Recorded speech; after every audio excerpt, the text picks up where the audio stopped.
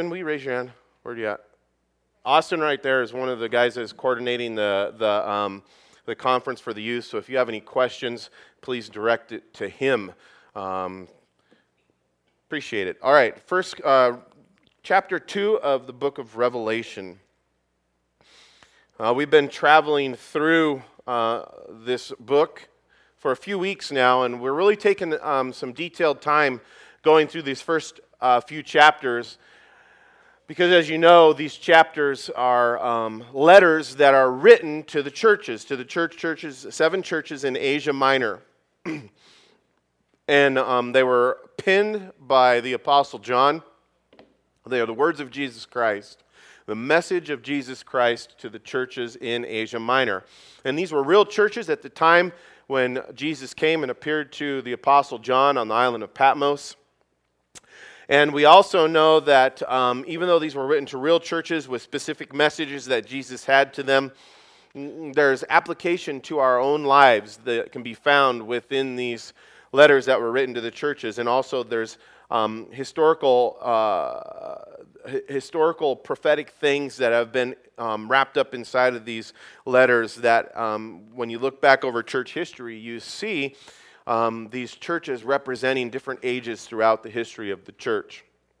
And we've talked about those things as we've gone through and read and studied. So this morning we're going to be picking back up in chapter 2, verse 18, and we're going to be looking at the letter addressed to the angel of the church in Thyatira. So let's pray and then we'll get started. Lord, I want to give you thanks for this time that we have to be here together with you.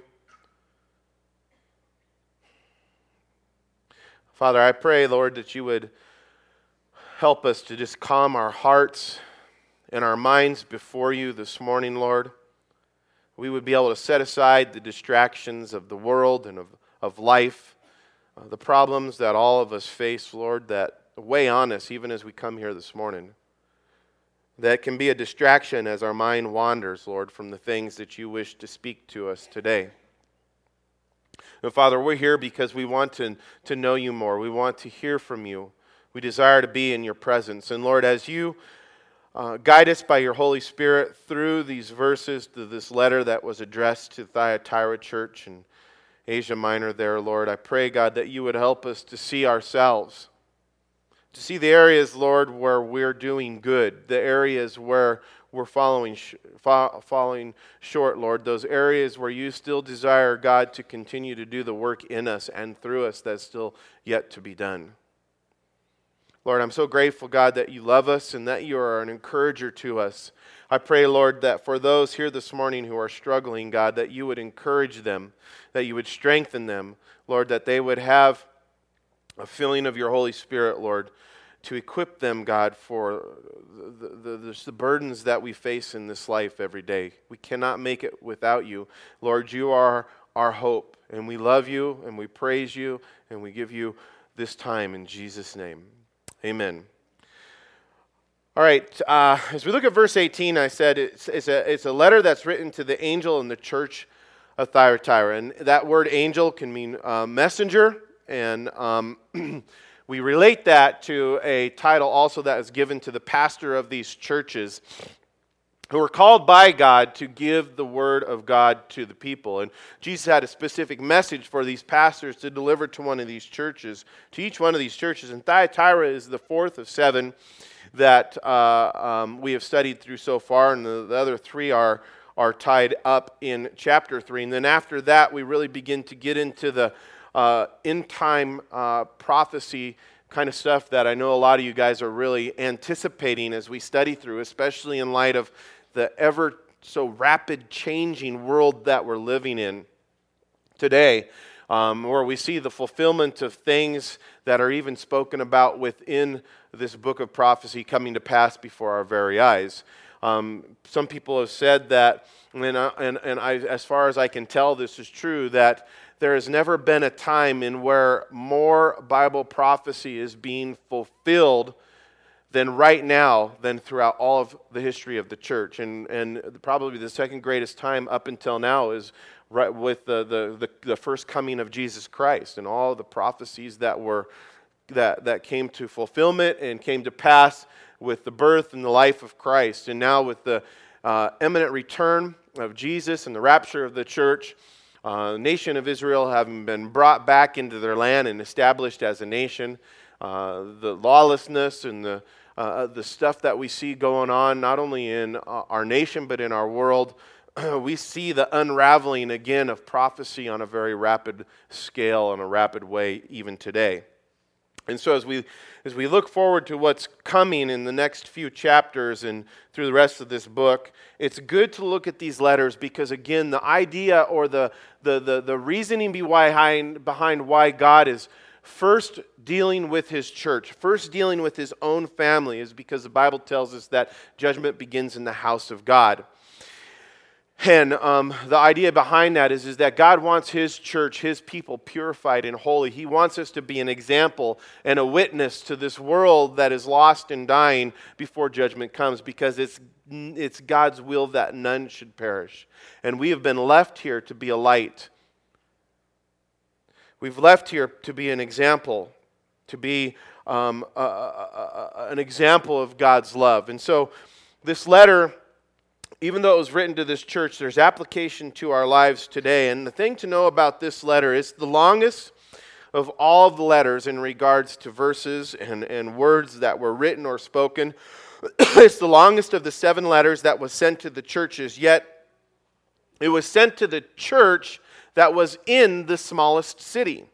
And I like that on this sense because, we really are a small town. This little town that we live in here in Canyon City, or if you live in Penrose or Florence, we live in a small town, a small community. We know what it's like to be a part of a small town. And many of us, we live here because we like that. We don't like the hurriedness of the big city life. We can barely stand the 5 stoplights that we have that usually delay our travel through town. My wife the other day, I was talking to her about joining, she was thinking about maybe doing CrossFit, and I suggested to her that she does do it with a certain person, and she goes, "Are you kidding me? That gym's clear across town." And I'm like, it's 5 minutes away. But we all have this small town mentality, and so kind of put yourself in that mindset, even with Thyatira, as you get an idea that it was a small church in a small town. But the Lord had words for them, words of praise and words of condemnation, words of judgment.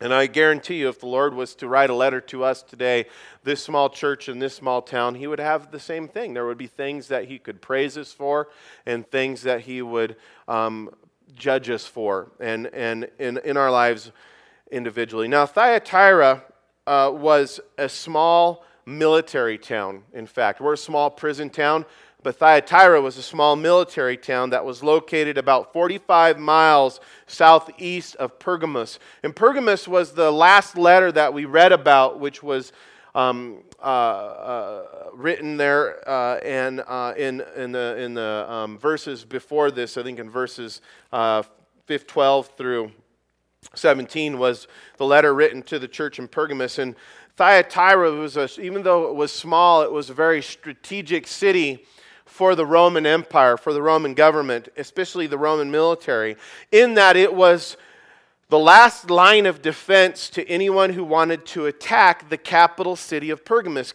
Pergamos, remember from a couple of weeks ago, was the even though it was a Greek city, it was the Roman capital in Asia Minor. And it was the place where the governor, the Roman governor over that region resided. And so if anyone wanted to come and attack the Roman Empire and to try to attack their forces there in Asia Minor to get to the capital and to the governor there to overthrow the government, they had to go through Thyatira.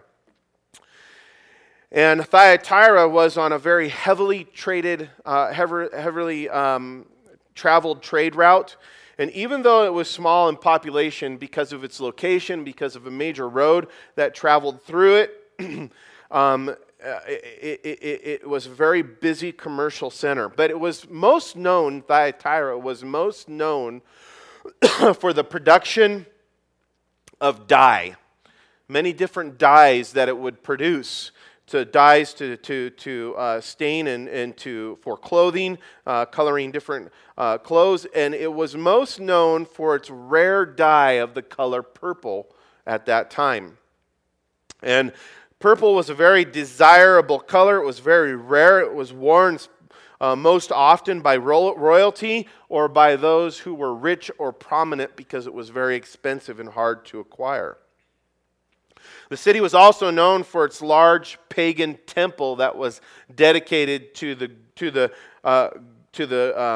mythological god Apollo, who was worshipped not only by the Greeks but also by the Romans as the sun, the S-U-N god, which could be one of the reasons why Jesus in this chapter or in these verses, why he introduces and identified himself in the letter as the Son of God. In verse 18, Jesus said, "And to the angel of the church in Thyatira write, these things says the Son of God, whose eyes like a flame of fire and feet like fine brass." And so we see perhaps that Jesus was using a play on this mythological god that was worshipped by the people there in Thyatira, this Greek god, the sun god.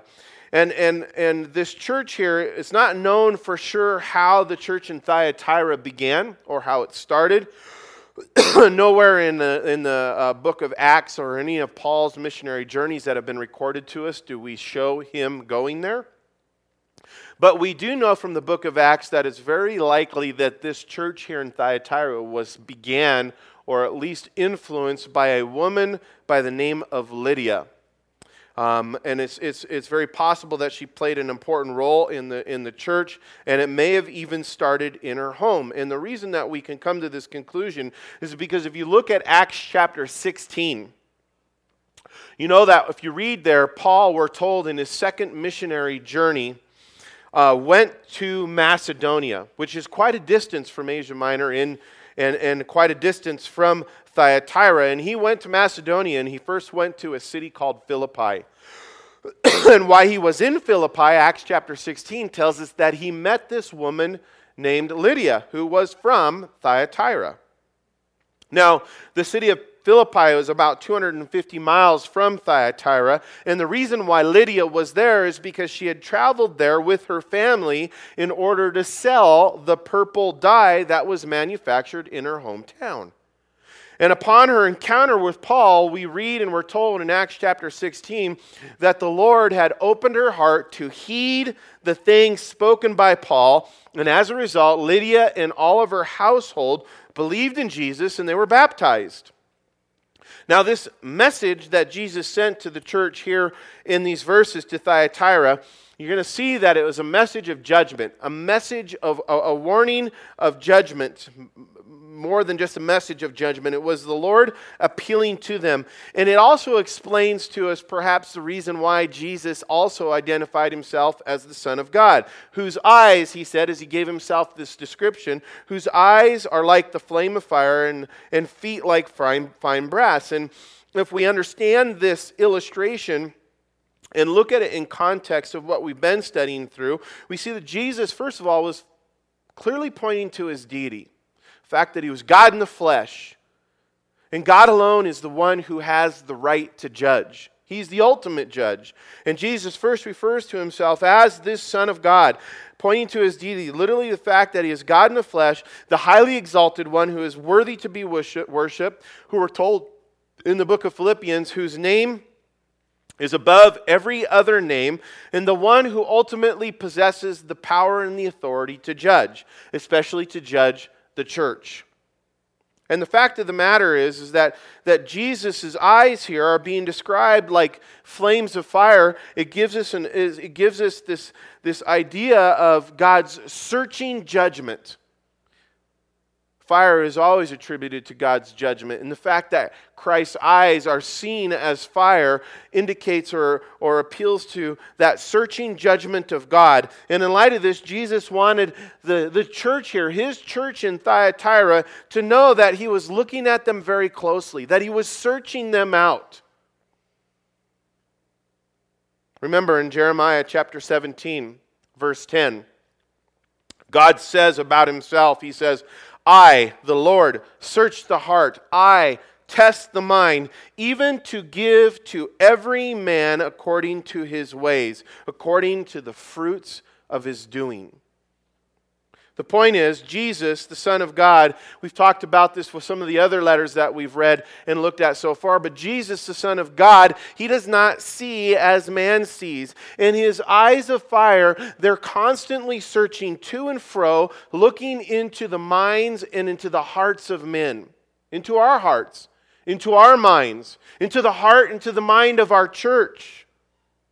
He is intimately aware of all that we think.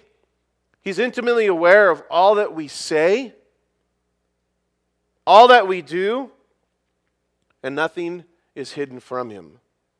In fact, the secret things we do when no one else is around, everybody has those things. The secret things that we do when no one else is around, and the things that are on the inside that no one else is able to see, they are seen and they are known by Jesus, who is able to see the hidden things. In Psalm 1 or in Psalm 33, in verses 13 through 15, we're told this. It says, "The Lord looks from heaven. He sees the sons of men.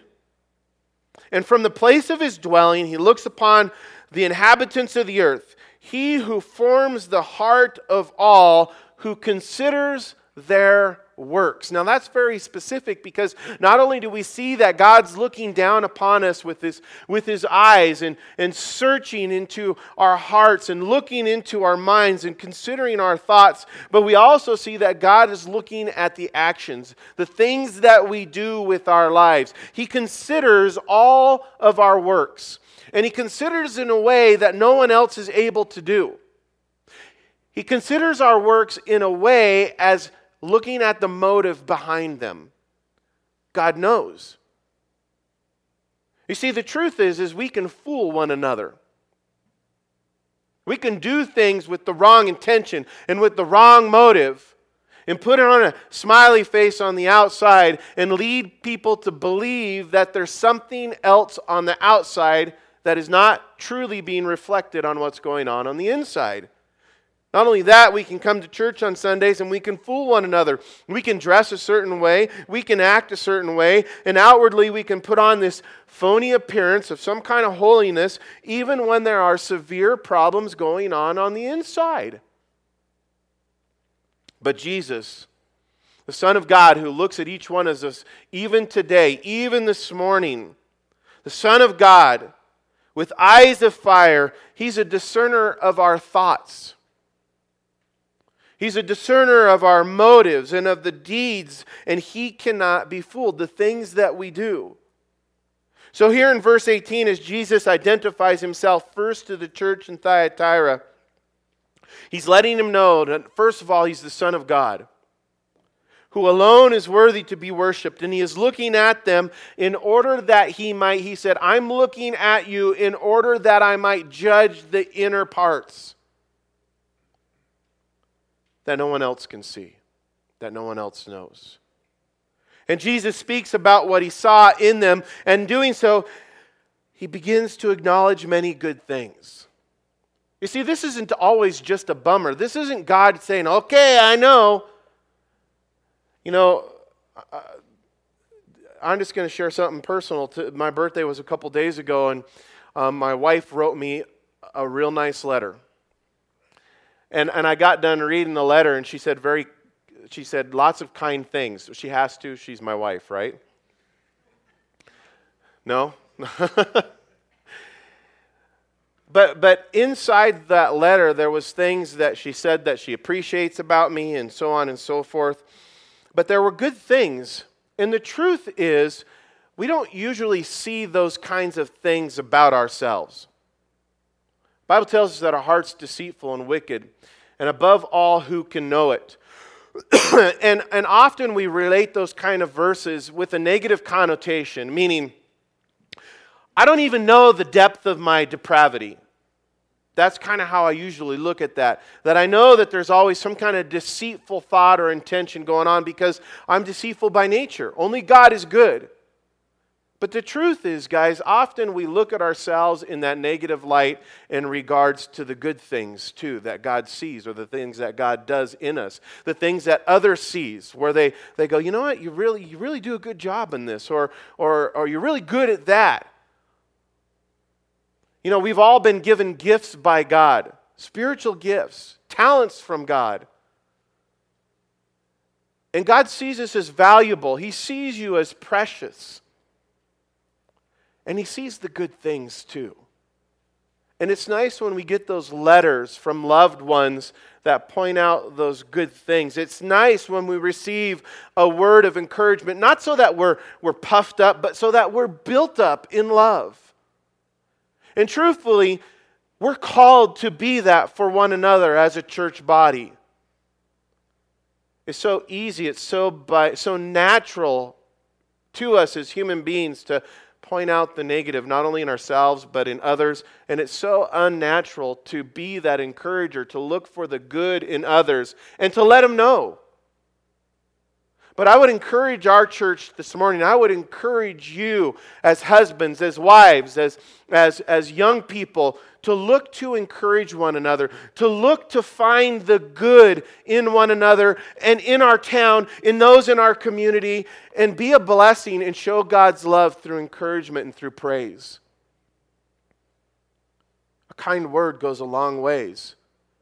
And what the Lord Jesus, even though He has some things that are negative to speak about this church, there's some good things that are going on in this church. And Jesus says, I know about them. I know about them and I see them. And I want to commend you for them. And so in verse 19, Jesus says, I know your works. He says your love, service, faith, and your patience. And as for your works, Jesus said, they are the last are more than the first.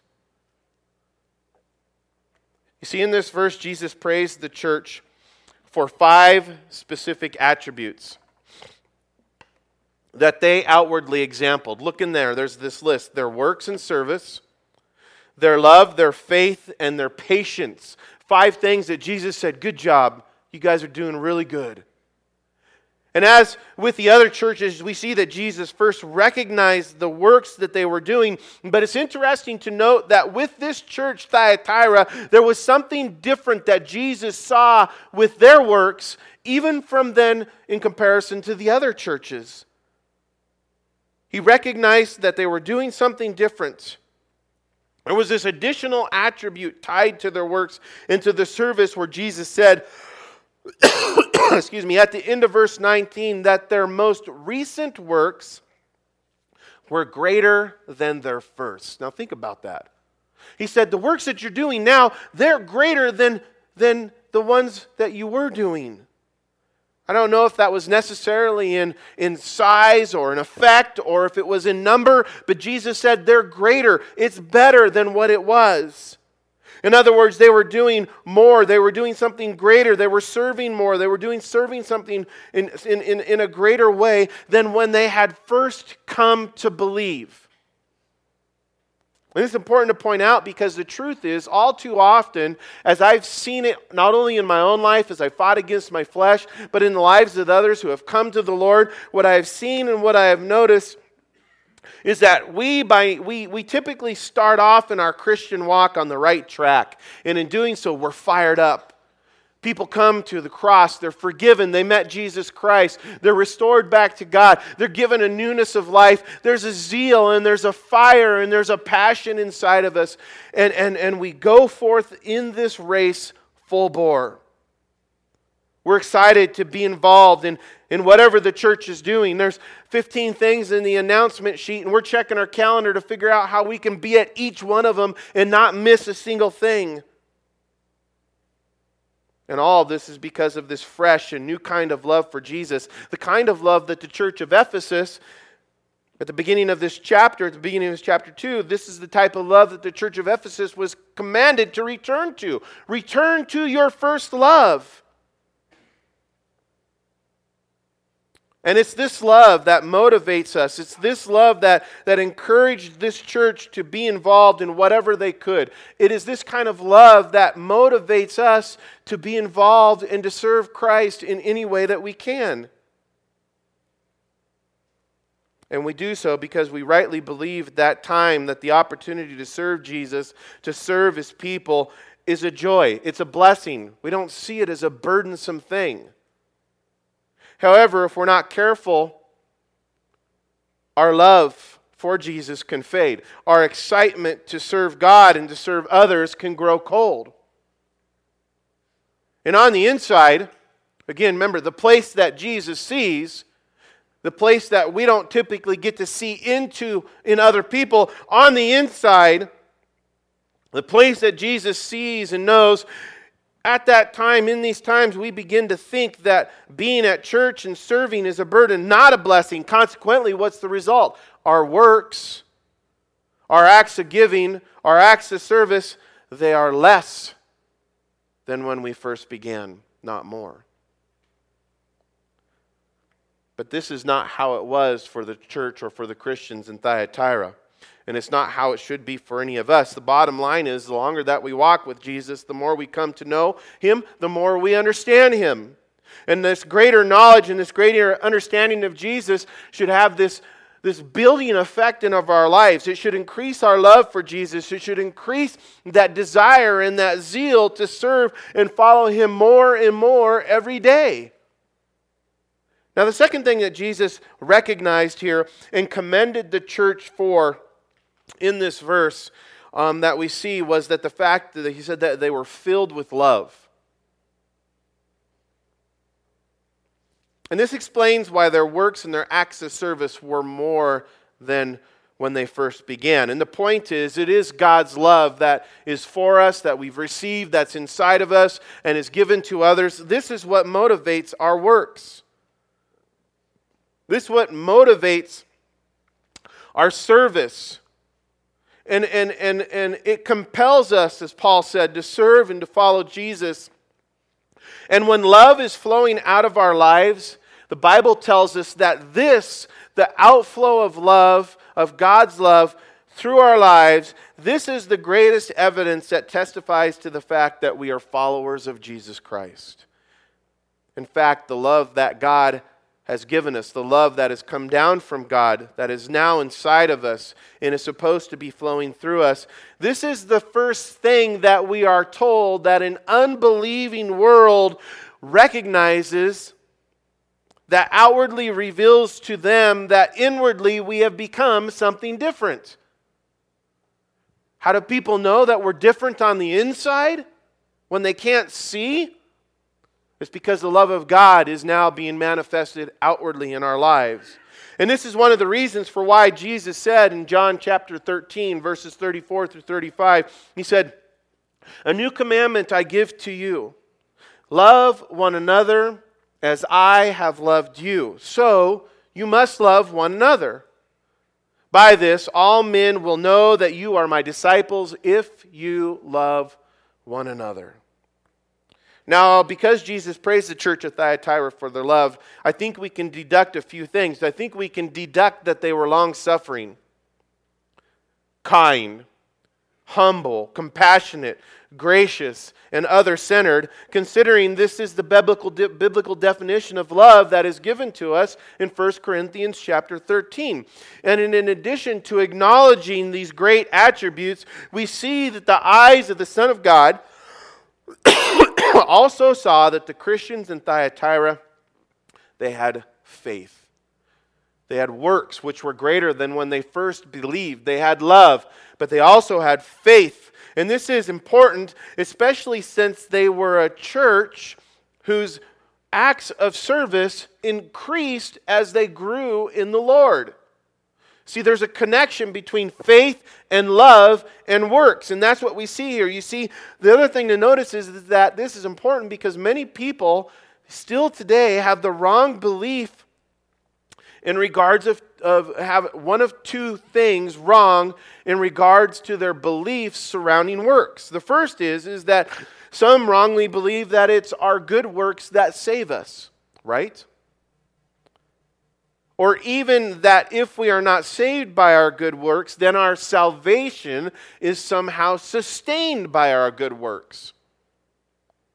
But in Ephesians chapter 2, and many other places in the Bible like it, it clearly tells us, it clearly teaches us that salvation is not earned by works, nor is it sustained by works. Rather, salvation, the salvation of God, is given to us freely. It's a gift of God's grace. It's His unmerited favor for us, and it is received through our faith in His Son, Jesus Christ, the Son of God, who did the work by dying on the cross for our sins.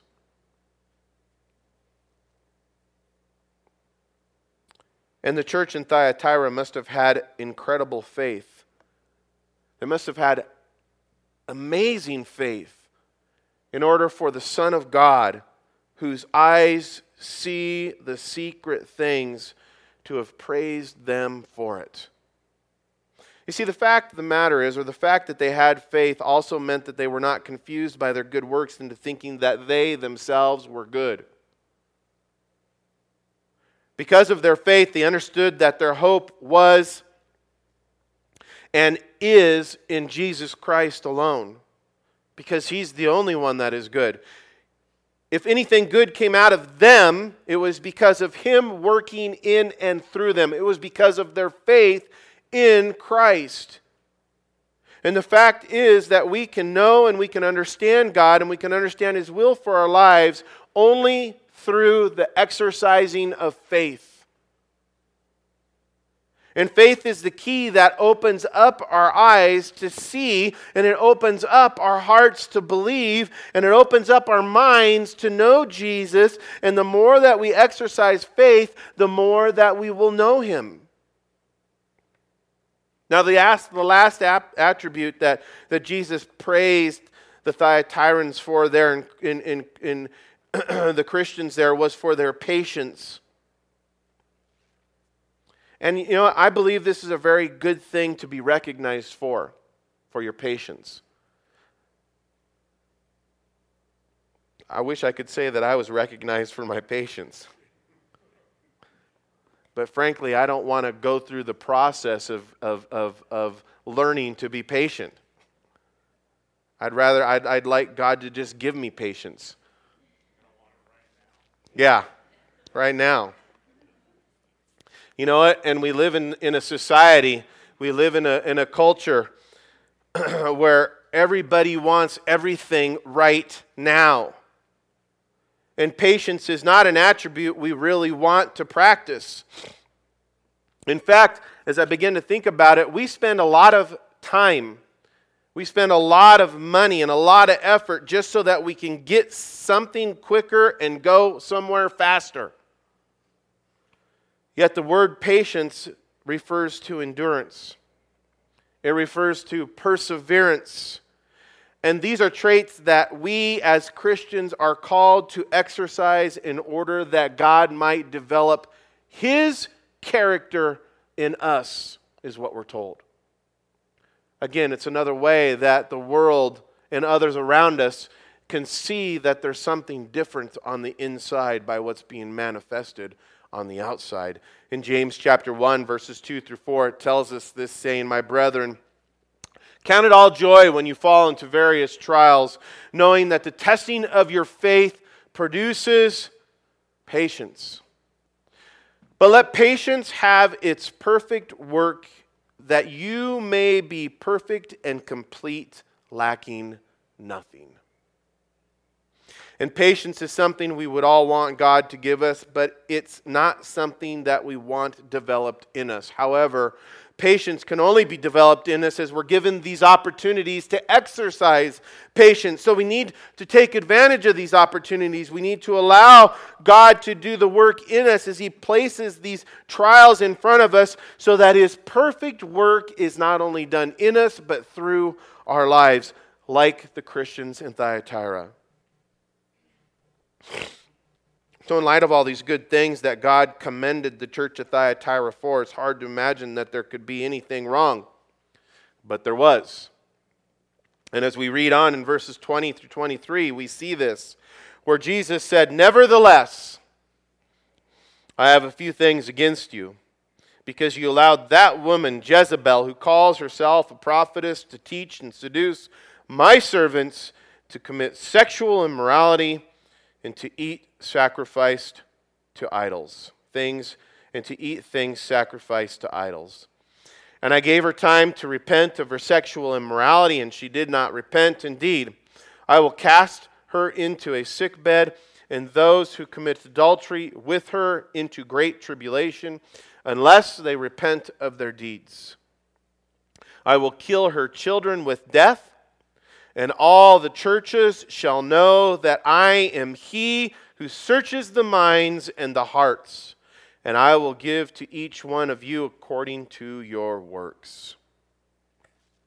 As I read this and see this stern warning of coming judgment if there is not repentance, especially after reading those first verses where Jesus gave these praise to these Christians for all these things, what it clearly shows me and needs to show us this morning, and this is so key in light of the times that we live in, where we see so many things changing from light to dark quickly.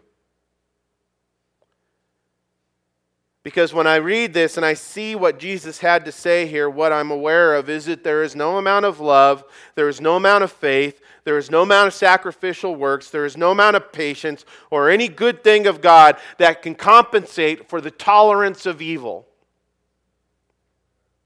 If we love, if we have faith, if we have patience, if we have good works, and tolerate evil in our midst, then woe to us. And truthfully, guys, there's lots of opportunity to stand up against evil today in the country, in the state, in the city that we live in.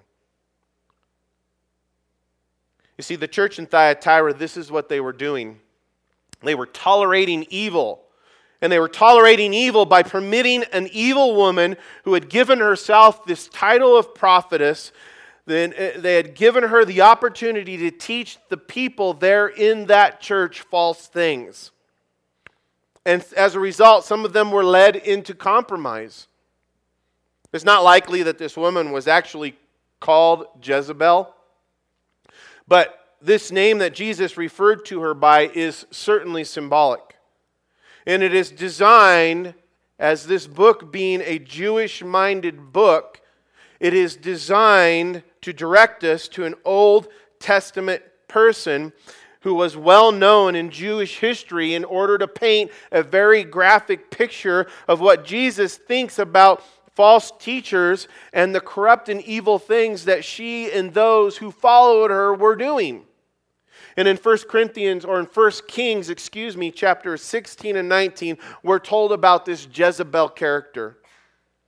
We know that she was the daughter of a pagan king, Ethabel, the Sidonian king, and she was given to King Ahab, a Jew, the king of Israel, as a wife. And the thing that King Ahab is noted for, or remembered most for, is that he did more, we're told, to provoke the Lord to anger than all of the other kings that came before him. Not a good thing to be remembered by. And this woman, along with her husband, they did evil in the sight of the Lord, and they led the nation of Israel deep into idolatry, specifically through the worship of the Sidonian god Baal. In fact, Jezebel, she was the one who put all of the Levite priests, the true priests and prophets of Yahweh, to death and replaced them with the pagan priests of Baal.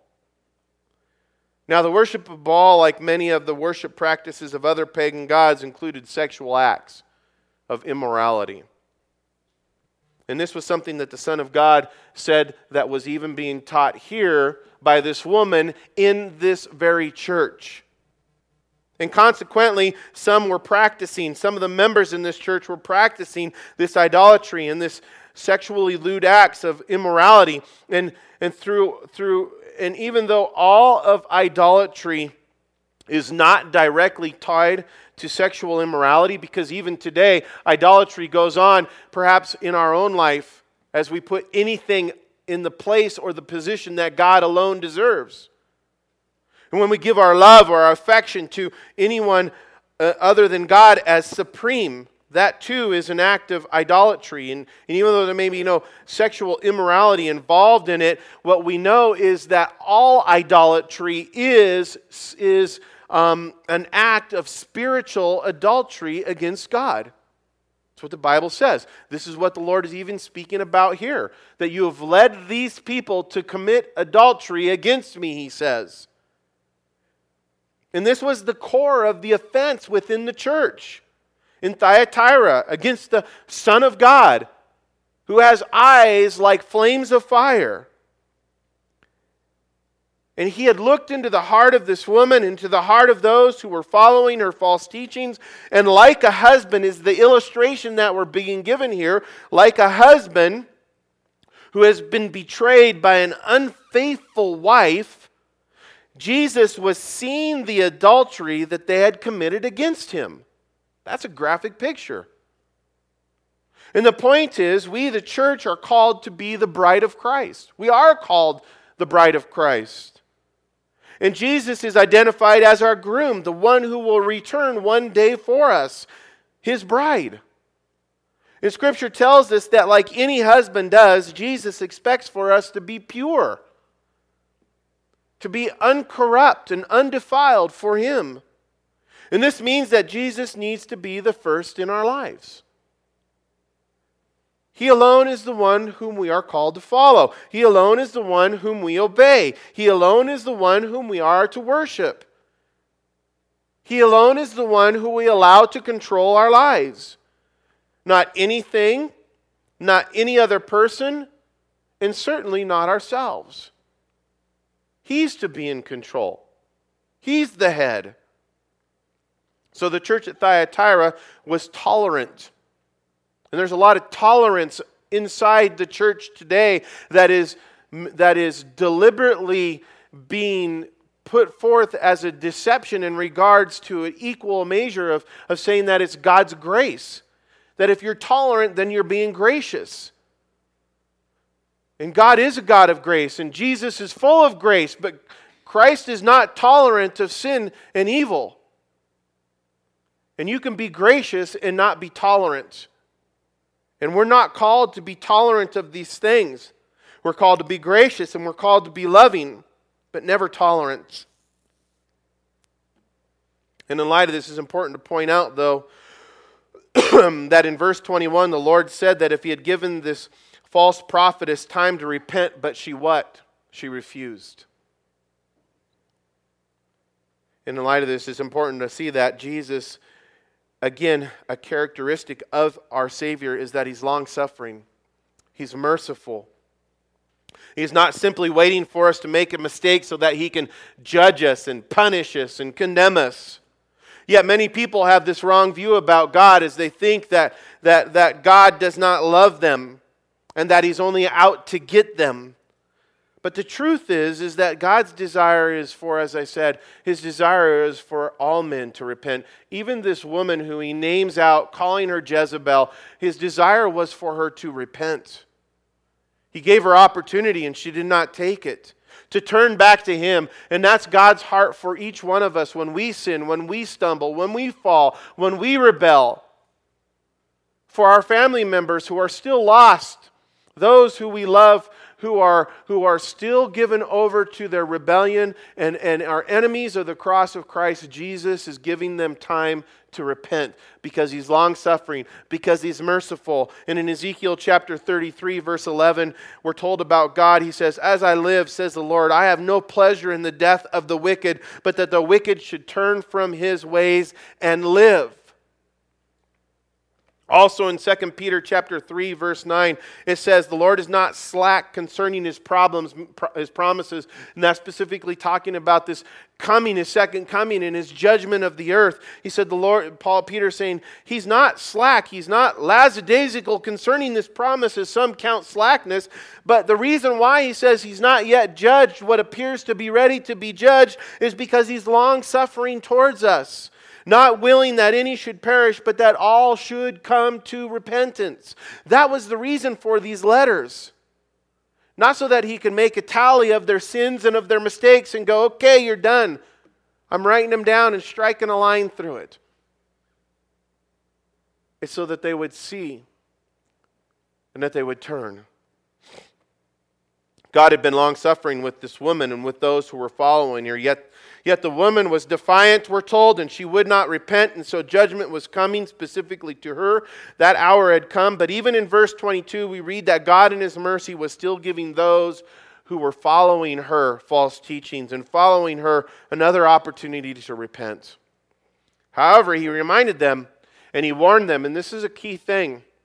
He reminded them and He warned them, saying that He was the God who searches, literally you can see into the hearts and the minds, and He knows their thoughts and the motives. And He was again, by reminding them of this, of bringing this up again, He's saying, listen, I won't be fooled. I won't be fooled by your false acts of repentance. He said, I won't be fooled, and He would really know if they had truly repented.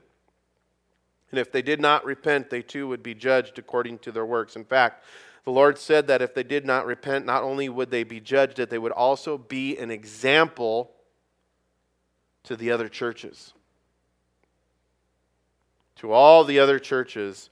And the truth is, this is usually where I find myself.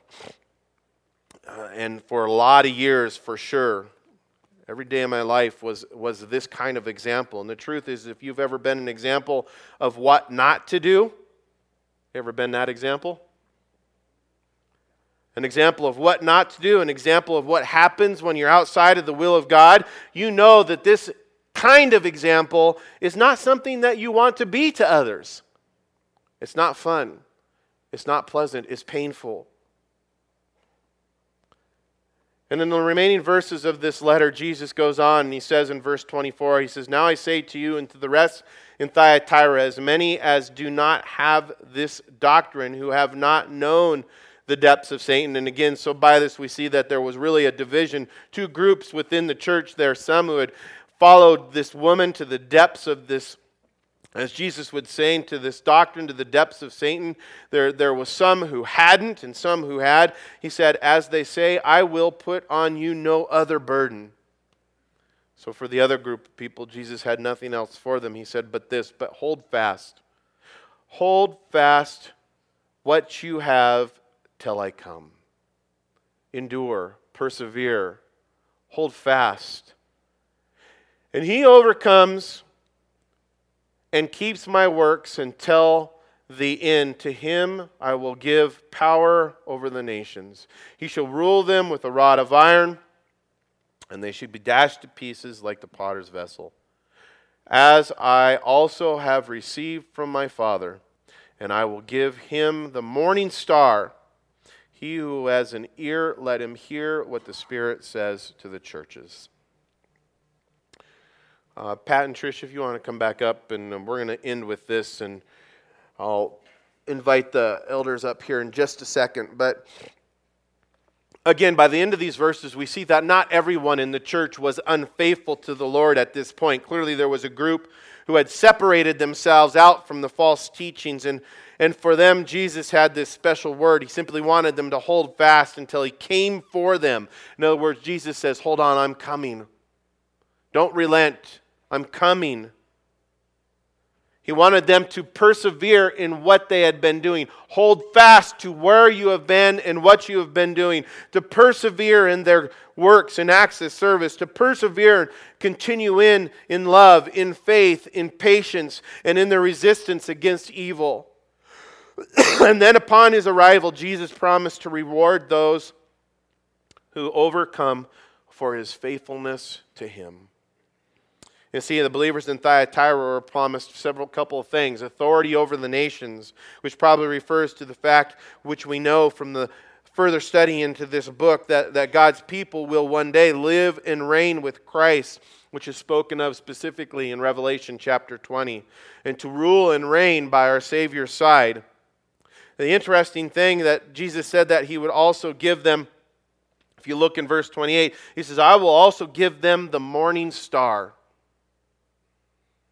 That's an interesting terminology, but to understand what that means, you have to go to Revelation chapter 22, verse 16.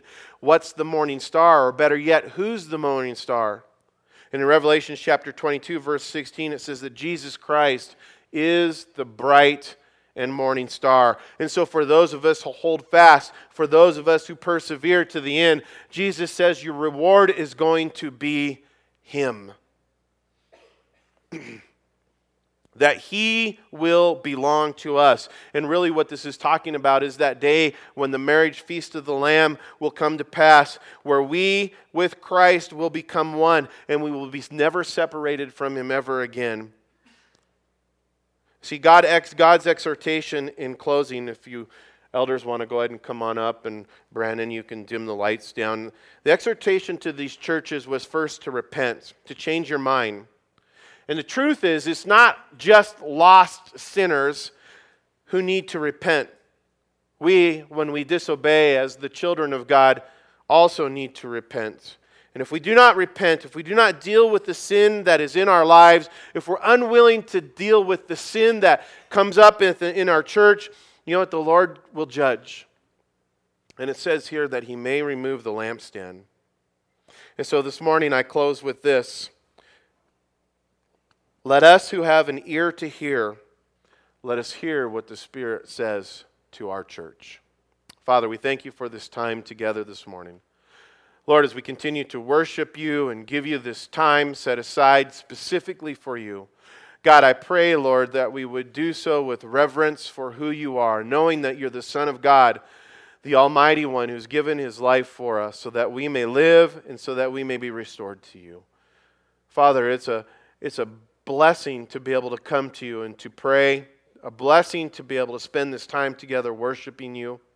So, Father, as we know that You're here with us, we pray, God, that You would hear our requests, that You would answer them, that You would receive our worship, our voices raised to You as a sweet offering, Lord, that flows from our heart, which is in love with You. We pray these things in Jesus' name.